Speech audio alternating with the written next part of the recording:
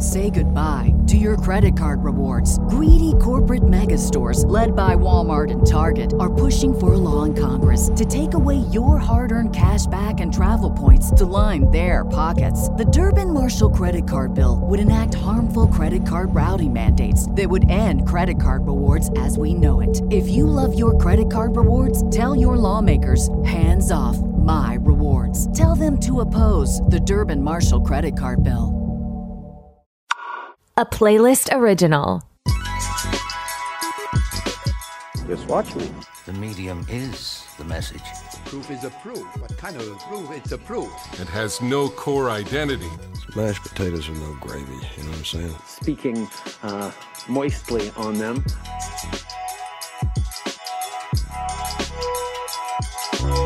Hello and welcome to Just Watch Me. I'm Kate. And I'm Liv. And Liv, today is a very good day because we get to talk to one of our favorite people who hosts several of my favorite Canadian history podcasts, Mr. Canadian History X himself, Craig Baird. Welcome, Craig. Hello. Thank you. Thanks for having me back. It's great to see you. It's always great to talk to you.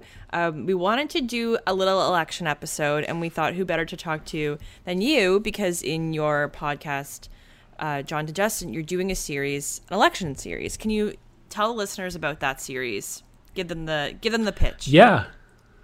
All right. Well, kind of From John to Justin is my political history, I guess, podcast. And I was covering all the opposition leaders who never became prime minister. And then the election hit. And I thought, well, what's kind of a cool thing that I can maybe do with the election? And I thought, well, 36 days for election. We've had 43 elections. I think this is our 44th. So why don't I look at the history of every single election from 1867 all the way up to 2019? And I would do it every single day. So some days it's multiple elections, like 1963, 1962, or 79, 80. And then sometimes it's just one election, usually the bigger ones. And so I've been doing that every single day now. I think I'm on day 27, 28 now. It'll be done in a week. I know that because I'm very aware of when this will be done because it's a lot of work. Yeah, I can imagine. And it must be also hard to find information, especially from some of the less significant or less memorable elections, I should say. It really is, especially when you're getting back to like the 1890s where, you know, I usually have my usual sources, which is like, Wikipedia is a good one for kind of laying out your outline of everything before you start getting into the more detailed stuff. But the 1890s, there's, I don't have a lot. I didn't have, for example, through the better part of the first half of the 20th century, I had Mackenzie King's diaries that I could actually look at and him talking about the elections. And then from about 1917 onwards, I have Maclean's Magazine's archives that I can start diving into. So what I used for, before that was primarily newspapers.com because I could actually read the newspapers from those election days and get a lot of inside information. And without that website, I don't think I would have been able to do it because there's a lot of elections, like you said, that just there's not a lot of information. And that includes for some modern ones, even up until like the 1960s online. There's not a ton about them because they weren't hugely important ones like 1962 or something. But when you get into stuff with like Trudeau Mania and stuff, well, then you get a lot more. Anytime you have a major shift, like 1958 or 1984 or 1993, you get a lot of information, which really helps. Yeah. And can I jump in on something too? I loved when you read from, Mackenzie King's diaries because me too. It really brought me back. And I know this is like kind of not election related, but I had to bring it up. Like, do you think that we should bring the diary back? Like, I want to hear people's thoughts in that way that we had them before. I found it really interesting. Oh, absolutely. Because it was such a really good insight into the elections, but also the people that he's running against, his thoughts on the opposition leaders. And he wouldn't really mince words because from his perspective, he's writing in his diary. He doesn't know that some guy 70 years later on a computer is going to be reading this and then broadcasting it out to everybody. So he talks about how on election nights, he would pray in front of the picture of his mother, and he's very religious, and he believes it's God's will that he's becoming prime minister. But then you can also read some things where he's like, well, if I don't win the election, it's okay. I'll move on. And then, that election is the one where he didn't move on. He decided to keep governing with a coalition. So it kind of gives us great context to everything as well. Very cool to see into the mind of the man. Like I'm into that. And what would I give to like read Justin Trudeau's personal diary? Like I would give a lot. I'm going to be honest. I don't think it's as maybe deep and reflective as Mackenzie. What a hit. What a hit. Listen, I went there. You went there. It's nice because when you have a diary, it's much more personal. They're not trying to sell themselves. But when you have, for example, biographies, especially somebody like John Diefenbaker, who very much crafts this mystique around himself. He says he met Wilfrid Laurier in 1910 at a street corner and lectured him about the government when he was 10 years old, and then said, "Sorry, Mr. Laurier, I have to get back to work." And it's like, which this for sure happened. Probably didn't happen. Yeah. Like you didn't mention this at all until the 1950s. And then he puts it into his biography. I mean, there's a statue in Saskatoon. They 100% believe it, but most likely it didn't happen. I mean, it's very much that John Diefenbaker mystique that he tries to put around himself of, he was meant to be prime minister. But in a diary, you wouldn't have that. You have kind of their base personal feelings because they're not writing for anybody. They're not trying to impress anybody. They're just putting their own thoughts out there. And I think that so often what we take for granted in these elections is the fact that we can vote. And that's something that you touch on in your series, a lot, especially in the early episodes of who the voters actually are. So can you tell us a little bit about the progression and the history of voting eligibility? Sure. Well, obviously it starts with white males. They got the vote right away, but only ones who own property. I think they had to own like $250 or $150 worth of property, and then they could vote. And so the first election, the percentage of the population who could actually vote was like 8%. So like a minuscule part of the population. And then as time goes on, it kind of evolves. They make it more open for more voters.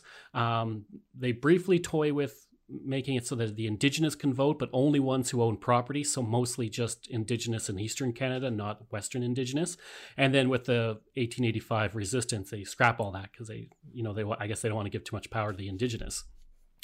So then not until about 1917 do we actually see a big change, and that's when Sir Robert Borden's government gives the vote to women who are relatives of the men serving overseas. And it seems like, oh, well, what a wonderful thing. He's giving the vote to these women. But it's like, at the time we were going through the conscription crisis, and he really wanted to bring in conscription.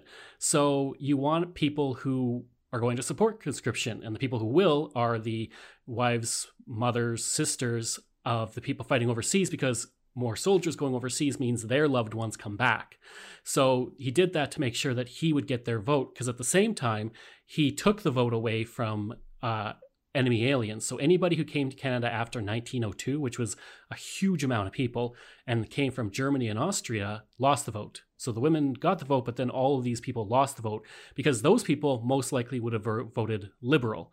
So it was a really underhanded way of, great, you did give women the vote, but you also like robbed the vote of a lot of people. And then at the same time, like Chinese people couldn't vote, Japanese people couldn't vote. And that continued for quite a while. I don't think Japanese people could vote till like 1947. And then the Indigenous in 1960 finally get the vote. And then mentally handicapped in 1993 get the vote. And then I think it was only in about 2006 that prisoners could vote. So we live now in a time where literally everybody can vote. If you're over 18 and you're a Canadian citizen, you can vote. I don't know if you two agree, and you don't have to. I think that Borden giving the vote to the relatives of men serving overseas and taking away from other people seems like a very dirty trick to enfranchise certain people, like who you're purposely been disenfranchising for so long, to get something very specific out of them. And I think that's a quote dirty trick. What's your favorite dirty trick you've come across in your research? Like something really, what we would say, high-handed and malicious in legal pleadings. Like what kind of something that turned your stomach that you think about from this research? I think that's a big one. But you also see, especially in the days of like John A. Macdonald, you see some underhanded tactics. You don't have a secret ballot until like the 1870s. So if you go into this place and you say, I'm voting for this person, and people didn't like that. One newspaper editorial said, well, if you promise your employer you're going to vote for this person, but you have a secret ballot, then you can vote for somebody else. And nowadays it seems like, well, I would never vote. If my employer said vote for this person, I'd be like, well, I'm going to vote for who I want to vote for. But back then it was a real worry that, the manufacturers in Montreal wanted conservatives. So they tell their employees, vote conservative. Well, they know if they do or not because they have to literally announce it in front of everybody at the polling station. But you'd have people kidnapping people and driving them out to a field and dropping them off, or not driving them, but taking them in a carriage up to a field, dropping them off, and then coming back so they couldn't vote, or like clear intimidation. And we see it all the way into the 60s. One guy in Red Deer was a Liberal, and he had his car shot at 3 times by some guy. Like, never got caught, but he shot at his car, shot through his windshield 3 times, told him drop out of the race. And we don't think of that as something that would happen these days, but it definitely does. And that's something that newspapers.com helps with, because it gives those unique stories that you don't see in the broader history. And sometimes they're really kind of messed up like that. Or my personal favorite is 1984, John Turner, when he was running against Brian Mulroney, was at a function at a restaurant, and a waiter accidentally spilled coffee on his pants. So he got up with his wife and he went, doesn't say why, but he went to the woman's washroom. And so he takes his pants off and he gives them to his wife, and then out of the stalls come 2 reporters.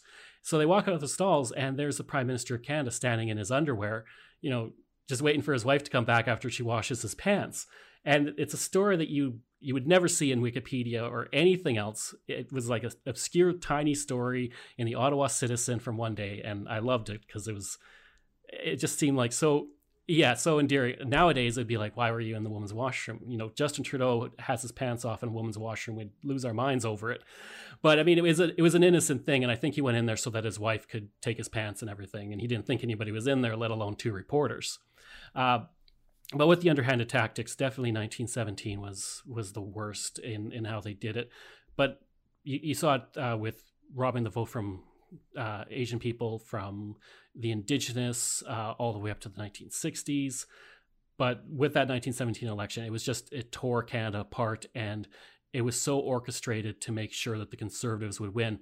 Actually, probably the most underhanded part was they would send all the ballots overseas. So there was about 400,000 soldiers. So they send the ballots overseas to the soldiers. And all it says is government or opposition. So you choose government or opposition, and then you send it back. And then the government, under this law, is able to take the votes and apply them to specific ridings. Doesn't matter if, you're born in Ottawa, you live in Ottawa, they can put that vote towards Montreal because they need more votes in Montreal. And that really helped them influence the election a lot because they could kind of orchestrate how it would turn out. When you were telling that story, it really struck me that very little has changed in the way that we're conducting ourselves. And, to extend on that very little has changed like in the elections total, like all the problems that, persisted in the early 1900s seem to be reappearing today. So, I'm curious, like what you think about the bribery and the tactics that are being undertaken, and maybe it's that we just don't hear about them as much anymore. Are you going to be doing a podcast in 20 years' time, unmasking all these hidden things that'll make us, like, did people know about the bribery at the time? Like, was that a common thing? In the 19th century and early 20th, for sure, because they would bet on elections, which seems mind-boggling to me now. But they would print in the paper, like, Liberals are 4-1. The people are betting on them, and people would put down like $100 in 1905, which is a massive sum of money. But you definitely did see that in the articles that I was reading, that there was lots of bribery. There were people openly standing outside, convincing people, here's some money, vote for this person. And it was often right out in the open. One thing I saw, and it kind of shows how our language has changed, is it was called telegraphing. And it's essentially you go and you vote pretending to be somebody else. So you're telegraphing somebody else's vote elsewhere. And I thought it was such a kind of a weird, when I read it, I'm like, what the hell's telegraphing? That doesn't make, like, I don't know what this is. But then when they explain it in the article, it's like, oh, okay, that makes sense. I don't know what we would call it today, probably just, election fraud. But, fraud works. Yeah. But you don't see it reported as much as you get into the later part of the 20th century. There's a lot less talking about bribery. There's still talking about intimidation, or, sometimes a cabinet or an office is ransacked, but you don't really see it as much. And I don't know if that's because we just don't report it as much. If it does happen and the RCMP deal with it and it doesn't go to the papers, I feel like it would be reported in the papers. Like, that seems, I worked in journalism, and that seems like the perfect thing to put in on the front page, that somebody was bribing somebody. That's a huge scandal. So I don't think it happens as much. Maybe it's just harder to get away with because there's so many rules. With you can't even stand outside of a polling station with a sign that says, liberals or conservatives, because that's illegal. So it's just obviously very, very hard to do that. I'm not saying it doesn't happen. I'm sure there is still people who put money under the table and they vote however they're going to vote. But a lot of people don't vote either. So you might give money to somebody and then they just take the money and they don't vote. So fascinating. So we're recording this on September 11th, 2021. We had the English-speaking leaders debate on Thursday. And I learned from you that the debate is a relatively new phenomenon in Canada. I believe the first debate was just in 1968. Do you have a favorite debate moment in Canadian history you can think of?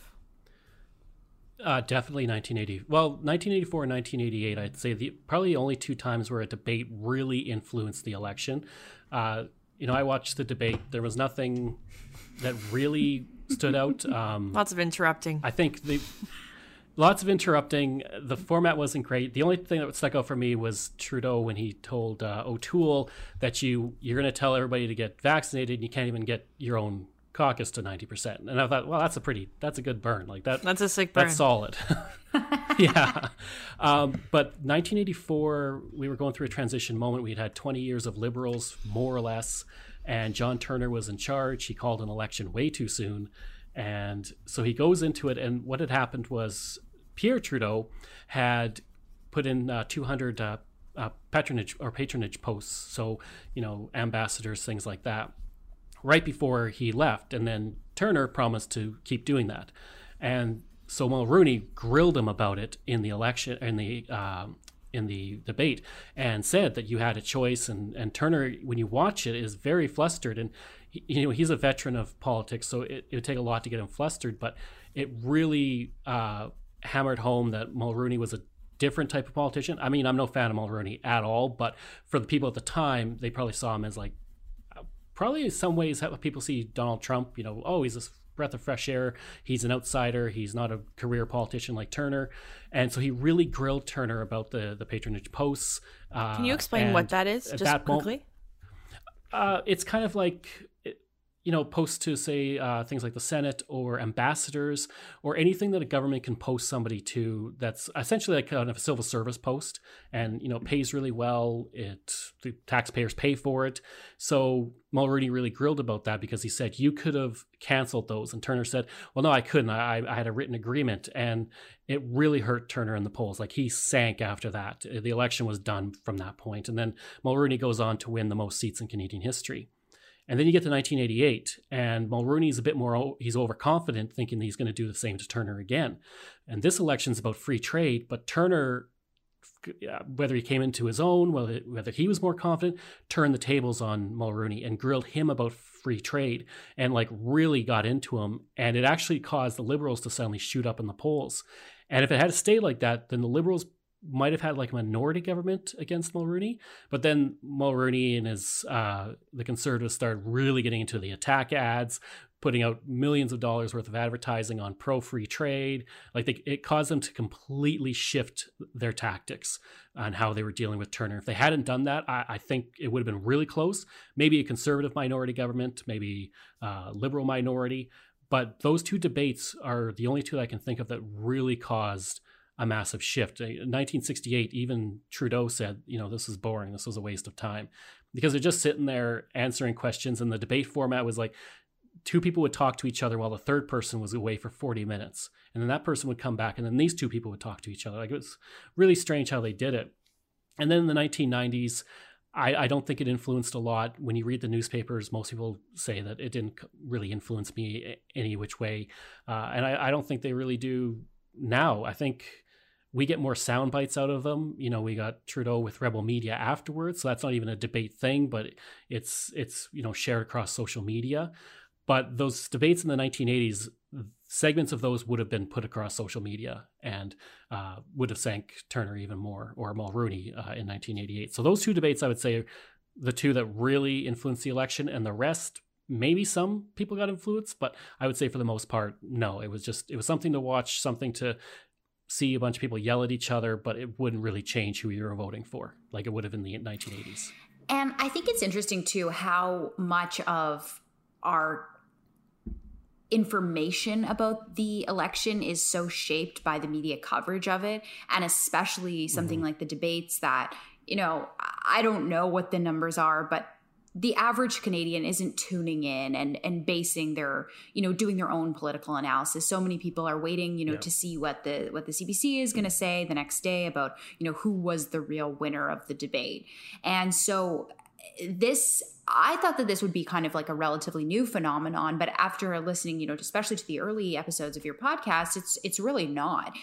Newspapers from, the very start of these elections have, taken a strong-handed approach to their election coverage, shall we say. So can you tell us a little bit more about the media's role in the elections?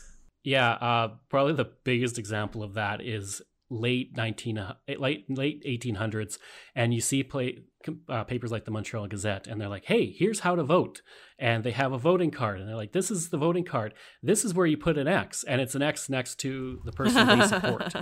And like, it's blatantly saying, vote for this person, which I cannot imagine. I mean, don't get me wrong, newspapers today very much slant one way or the other. In Edmonton, we have the Edmonton Journal and the Edmonton Sun, and they slant completely different ways, but they're owned by the same company.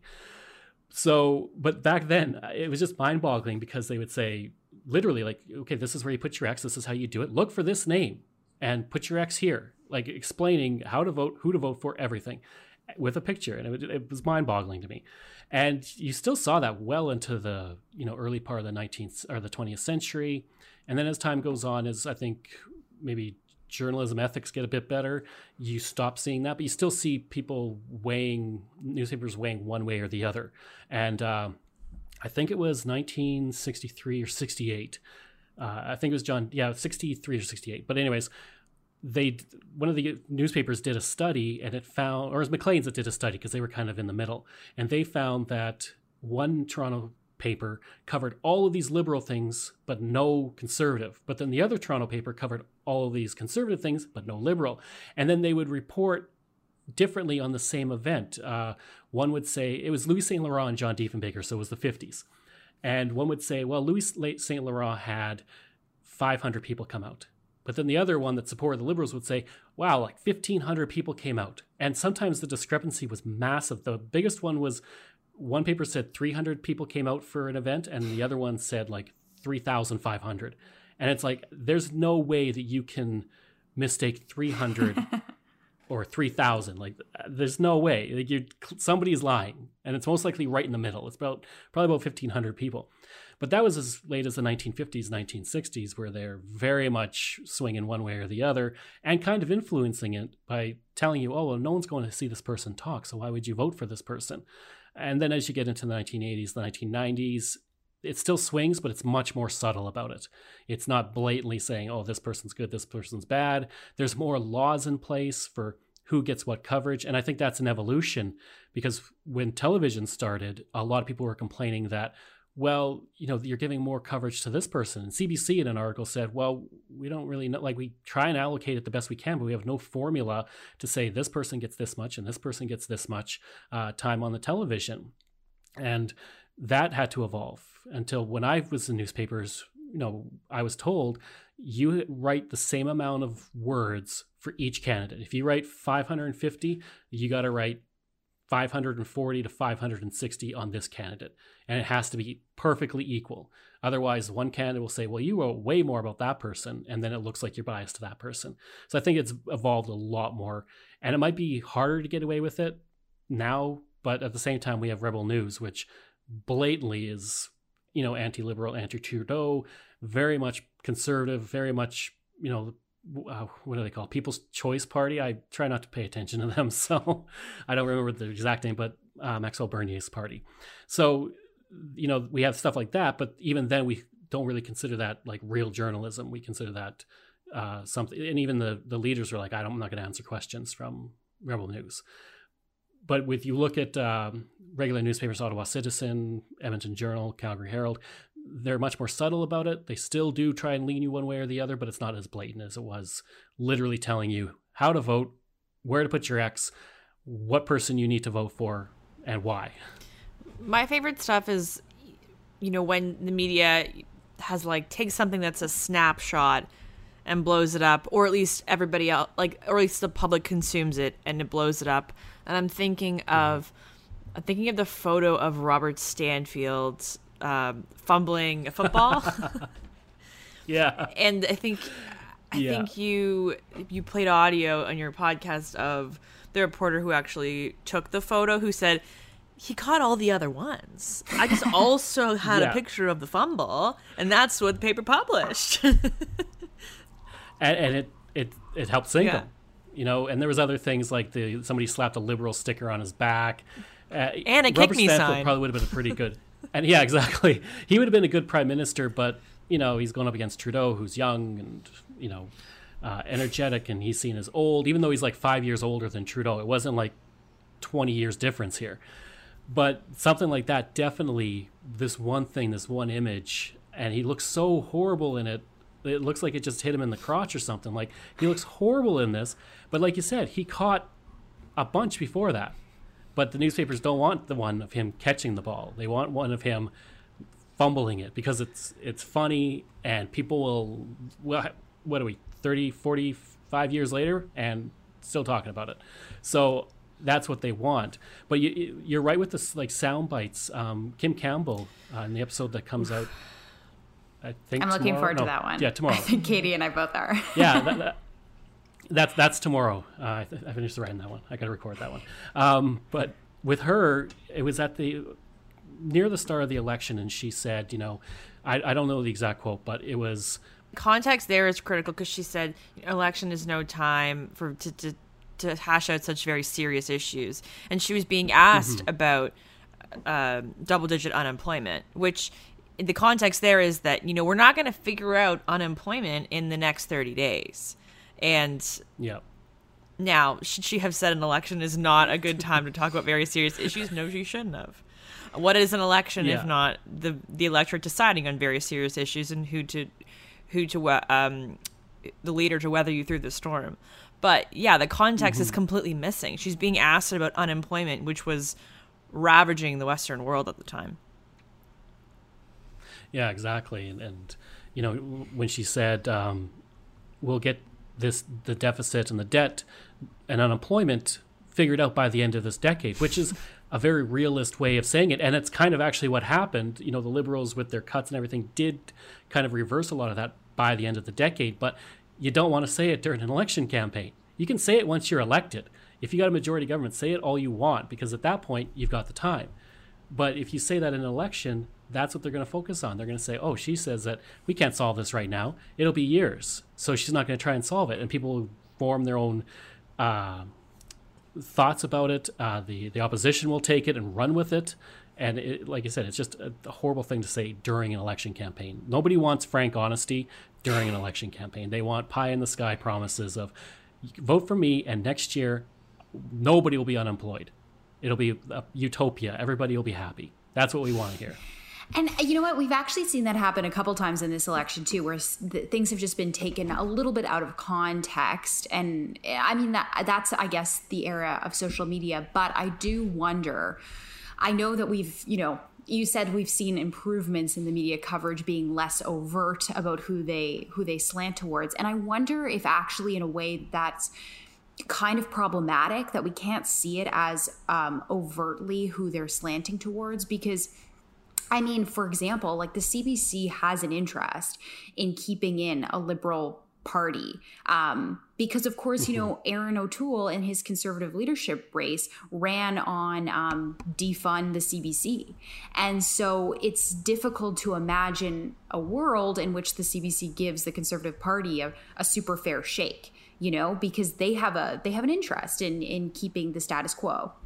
So I'm curious, you know, how you think that those subtle personal agendas come in and maybe can actually be a little bit dangerous to the general electorate who isn't necessarily aware of those nuances. Absolutely. Like you're right with CBC because they're government funded, and the Conservatives have a history of not funding the CBC. I don't know the irony is that the CBC was created by a Conservative. So it's strange to me why we keep trying to defund them. I don't know. But like you said, they want the Liberals in Parliament because the Liberals support the CBC. And then other newspapers like Sun Media are they want the Conservatives. So they'll very much slant it. And you do see those subtle things, but I think the power they have is a lot less than they had even 30 years ago, and especially 100 years ago, where you're getting everything from the newspapers. I mean, speaking for myself, and I'm guessing it's the same for both of you, I get my news from Twitter and, you know, from those places. And it's very much out of the hands of the media. Yes, they can share things, but they have no real control over whether or not that's going to be taken up by people and shared. 30 years ago, would we have had, you know, not Justin Trudeau, but say somebody says, I don't answer questions from this news organization. Would that have been shared, and would people have known about it as much 30 or 40 years ago versus now when we get a little soundbite and it's something a majority of Canadians agree with because a lot of us don't like Rebel News, and then we share it everywhere. And that's out of the hands of the major media. And I think a lot of people are more influenced by social media and the what they see there than versus what the National Post or the Globe and Mail or Toronto Star say. Some people still do, but I mean, I don't even buy newspapers anymore, but I'll read the articles. But even if I go to an article that's interesting, they're like, oh, well, be a subscriber for $1 a month. I'm like, oh, no.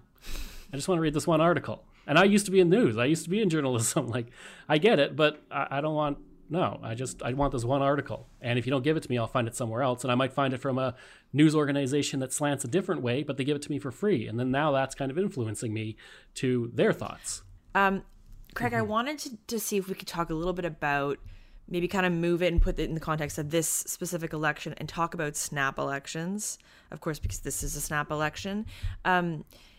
Parties who have called snap elections in the past, how have they fared? I mean, or have they been punished by the electorate? Do Canadians typically care? What do we think about, if history is a teacher, is Justin Trudeau going to be rewarded for calling this snap election? I think this election's kind of rare because it was a minority government calling a snap election. And usually a minority government doesn't get a choice. It's an election is called because there's no confidence vote. Sometimes it can be orchestrated, like in the 1974 when Pierre Trudeau had a minority government and he put forward a budget that he was pretty sure was going to fail. But he was riding high in popularity, so he wanted to get that snap election. So it was this genius move of getting the budget to fail, calling the election, and then the whole campaign is, hey, everything we want to do is in the budget that these guys voted against. So if you vote for us, we can do what we wanted to do with that budget. So really smart move, and then you get some majority government from that. So it really worked out for him. I guess anytime you see a snap election, you're probably seeing it as a majority government calling a snap election because they'll usually do it before their 5 years is up. If a majority government goes the 5 years, they are not going to be elected because they are waiting out the clock. They're trying to keep it going. And you saw it with Mulroney, you saw it with Trudeau in 1979, and both times they lost because they want to push this off as far as possible. But you see it Jean Chrétien called a snap election in 1997, only 4 years after he got a big majority, because it was the right time. Got another majority, called another election in 2000. It's 3 years. And again, was elected. So I think anytime where you have a snap election and it's a majority government, they tend to do better because they're paying attention to everything. They're riding high in the polls. They have control over when that election is going to be. It doesn't mean it always works out. A good example is John Diefenbaker had the largest majority in Canadian history, and he called a snap election for 1962, so 4 years into his 5-year mandate, and he won, but he won a minority government, and then the next year lost and brought in Lester B. Pearson. And I guess kind of the same thing happened with Pierre Trudeau. He won in 1968, and then he called an election in 1972, so 4 years, and he still won, but he won by like barely 2 seats was the difference, like incredibly close. But when you have a snap election, I think it does favor the party that's in power, just because they control it. And because it's usually majority government. If there's a vote of no confidence, it can go either way. 1979 to 1980, you have a vote of no confidence. Joe Clark falls, Pierre Trudeau comes back into power. In the 2000s, you have a vote of no confidence, and Paul Martin loses, and then Stephen Harper comes into power. And then he loses a vote of no confidence, and then that brings in another election, which he does win. So with that, it can be very much up in the air, and it depends on the people. How many elections have they had in a short period of time? I think after a while, people start to get kind of annoyed having too many elections. And in 1980, that's what the Conservatives counted on. They put in a budget. They didn't get any support from the other parties. They had a minority government. Their budget failed. Election was called, but they truly believed that people would punish the other parties for causing this election. And they were dead wrong. And they lost the election. The Liberals got another majority for another 4 years. So, just to answer your question, I think it is very much up in the air, depending on minority or majority. If majority, chances are they're going to get reelected. Maybe a minority government, but they'll probably get reelected because they can see the winds of change. They can see, how things are going. And with a minority government, I don't think it happens very often where there's a snap election. And maybe that won't happen again because this has not really paid off too well for Justin Trudeau. He's definitely having trouble with this. And he went into it riding high. And I think he's doing better now. I think he started to slope back up. And I still think he's going to win. I think it'll be a minority government. But I don't think he would get a majority government after calling a snap election as a minority government. That'd be just, unless there was a major scandal or something. They did another face ad like they did in the 1990s, which really turns people against the Conservatives. I don't see us getting into a majority. People seem to be upset. The vibe is nobody really wants this election, I feel like. And it's turned out to be one of the most expensive elections, which seems crazy that they wouldn't have mitigated that in some way because people are already upset that it's happening. And now we're spending all this money on elections, and especially when it's a snap election and there's no real need, shall we say, for this election to be happening. It does make a lot of sense that people are upset. So we'll see if your prediction comes to fruition. I'm curious myself. So in terms of, a pandemic election, there's obviously been a number of big events in throughout history that we see highlighted in your podcast. Do you think that can you think of another election that might be a model or something that we can look to say, okay, maybe history will repeat itself based on this instance? When I went into this, I thought there might be, especially with the world wars. That's what I was looking for when I was listening to your show. Yeah, and I thought the same, like 1917, 1940, and 1945. But I think the difference there is, with the exception of 1917, because there was a very much a division between Quebec and the rest of Canada over the war. In those cases, everybody was like, yeah, we're on board. Let's, fight this. Let's fight the war. Let's win the war. So they very much band behind the government that's in power because they want that stability. They don't want a government changing midway through fighting Hitler. They want things to be stable. And we didn't have an election during the Spanish flu. We had one in 1920, and that did see the Liberals come in, but that was at the tail end of the Spanish flu. You know, they weren't dealing with a fourth wave, for example. Whereas now we can't even agree on whether to wear masks. And I think we're not at that united front where we wanted to, yes, we have to deal with this, and we're all banding together, and we band together behind the government. We're very much more divided in this case than at other times, and where there was some kind of cataclysm that was dominating the news, dominating everybody's thoughts. And the only thing I can think of, like I said, was the world wars that would be comparable. Like Korea, I wouldn't say is comparable, and we didn't really even have an election. Then we had in 1949 and 1953. There's no other time where, I guess if you look at like if the Great Depression maybe would be probably the only really close example. And you definitely saw a change because 1930, the Liberals aren't really responding to the Great Depression. So the Conservatives come in and say, vote for us and we're going to end unemployment. Like, we're going to fix all of this. And then 1935, things are worse than they were in 1930, which brings in 22 years of Liberals. That's the only time I can see kind of a comparison. But I think even now, this seems as divided as it was in 1917, where people are throwing rocks at the prime minister, which is mind-boggling. Like, you do have it where in the 19th century, people throwing rocks and eggs, like they kept old eggs to make sure they went bad, and then they threw them at a politician when he was speaking. Like that, you're thinking ahead there. But I just think this election is very unique. Yeah, exactly. This election is very unique in that we haven't gone through something like this. And even back in 1917 and 1940s, not everybody could vote. So there were still segments of the population that couldn't vote, whereas now everybody can vote. And everybody has an opinion, and everybody shares their opinion on social media. And you have so many parties, whereas back then you had 2-3 parties that really had a realistic chance of forming some sort of government. And only 2 of those would form a government, one or the other.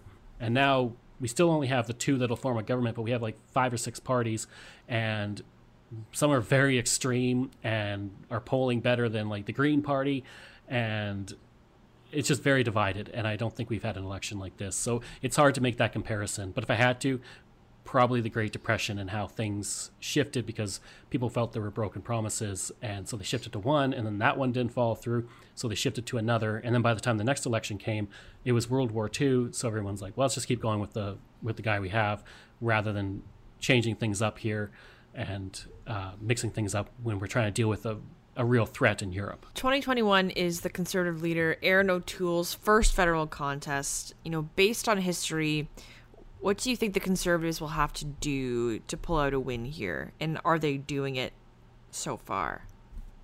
I think they're doing a pretty good job. I think they really shifted their tactics after the Willy Wonka video. Like, that was the day one of the election, and people were like, this is...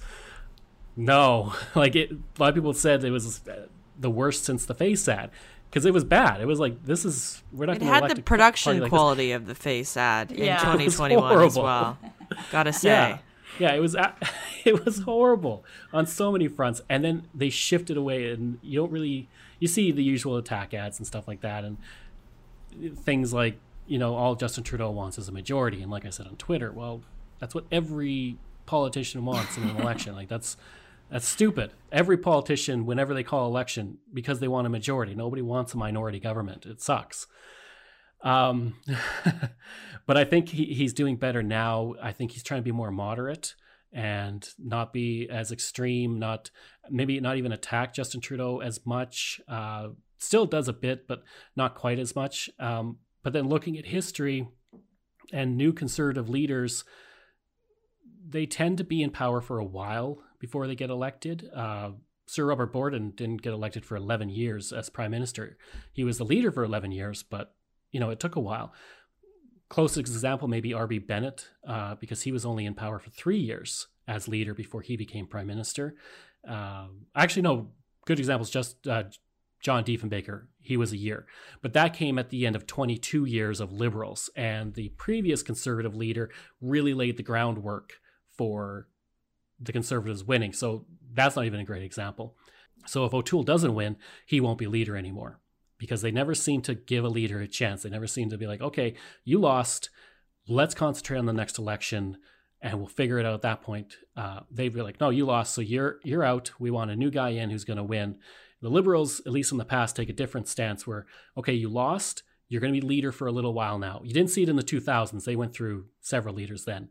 But you did see it, John Turner lost in 1984, the worst defeat until 2015 for the Liberals, but he stayed on as leader until 1990. So they didn't just kick him out and say, we got to get somebody new in. And I think that's what the Conservatives will do, even if it's a minority government. And if he gets elected prime minister, he's got a lot of work to do to keep all of those different parts of his party together and agreeing on things. I think it's a good point that you make about keeping leaders in for several years before an election happens or after an election happens, because I just think that Canadians aren't as engaged, and maybe that's unfair, but I just don't think we have the same kind of like celebrity around politicians. We're not as invested, and it does take each politician several years before every Canadian really knows who they are. And I think that we've seen that this year in the polls, how Jagmeet has risen because he's someone people know about now, and they feel a little bit more comfortable with him. You see his TikToks. Yeah, they see his TikToks, which we can talk about whether or not they're good, but people see them. That's the name recognition is vital. I mean, that worked very well for Trudeau in 2015. The last name's Trudeau. Every Canadian knows who Trudeau is. They know who Pierre Trudeau is. There's that recognition. And I think you're right with, especially with the Conservatives, they never have that name recognition. They usually bring in somebody very obscure who only a few people know about. And some people, maybe gets elected, maybe he doesn't. But most people didn't know who Mulroney was in 1982. Most people didn't know who Stephen Harper was in 2000. They were completely unknowns. Versus, say, Lester B. Pearson, who is leader for 5 years through 2 losing elections, but they keep him on as leader because he's got that name recognition of, the Nobel Peace Prize. And you want that. You want somebody that people go, oh yeah, I recognize that name. And I think the other issue is we don't vote for like a president or a prime minister. We're not putting an X next to Pierre Trudeau on a ballot. So having that big name at the head of your party helps to give the name recognition to the party, to the Liberals or to the Conservatives, because then when you go to the vote, you're voting for a Liberal or Conservative or NDP or Green or whatever it might be. And so very much having that big name is vital for being able to be elected. And I think O'Toole has a decent name. He is everywhere, but there's a lot of people who don't like him because of some of the things that he's said or he's done, especially online. Things that we wouldn't even care about 20, 30 years ago now get shared millions of times in a few days. So after the election series for John to Justin, are you going to go back to opposition leaders who were never prime minister? Yeah. Yep. Yeah. I'm going to go back to the opposition leaders who weren't prime minister. And then after that, I'll probably do, I think probably Canadian governor generals rather than all the governor generals, because up until Massey, I'd just be talking about British politics and British people, and I don't really want to do that unless I focus just on their time when they were in Canada. So I'm probably going to focus on the governor generals at that point. And then I've had other people suggest do the premiers of each province. So that's like 10 plus the territories. So I've got hundreds of episodes to come, I guess, unless I decide to stop doing it. Although I do, of all the podcasts I do, From John to Justin is probably my favorite podcast because it gets the best response and it just keeps evolving. And I really enjoy it, even now when I'm doing. Also, there's like nothing comparable. Like I said at the beginning of this conversation, it's so difficult to find news sources and media. So I think that not only is it obviously very entertaining, but I can really see it being educational for, so many people who need this content, who really there's just a lack of knowledge about it. So I think that the work that you're doing is not only fun, but it's important, to get the stories out there. Yeah, and it can help in elections by learning from past elections how Canadians voted, how we tend to move in these patterns when we're voting and the parties we vote for, and how those patterns are changing. You know, the Liberals dominated the 20th century. Are they going to dominate the 21st century? You know, how are people going to vote now compared to how they voted 100 years ago, and how things have changed? And maybe if people also learn how things have changed, they'll want to be more engaged in elections and voting and getting their voice heard, because we haven't had an election with over 70% voter turnout since 1988. So we definitely need people to go out and vote. And if people can listen to the podcast and go, okay, I'm interested in this and I want to have a say in something, and it gets them out to vote, then, you know, all the better. I think that's a really great message to leave the podcast on. Go out and vote on September 20th. Exactly. Craig, where can people find you and your many shows? Well, they can find From John to Justin on all podcast platforms. It comes out every Friday. Canadian History X, which kind of hodgepodge of small town histories and anything that kind of interests me. That's every Wednesday and Saturday. Canada's Great War, which I stopped doing just until I'm done with these elections, because I could do all of them, but I just found that getting the Great War one out was just too difficult with all these other ones that I had to do. So that one will be coming back on Sundays once the election is over.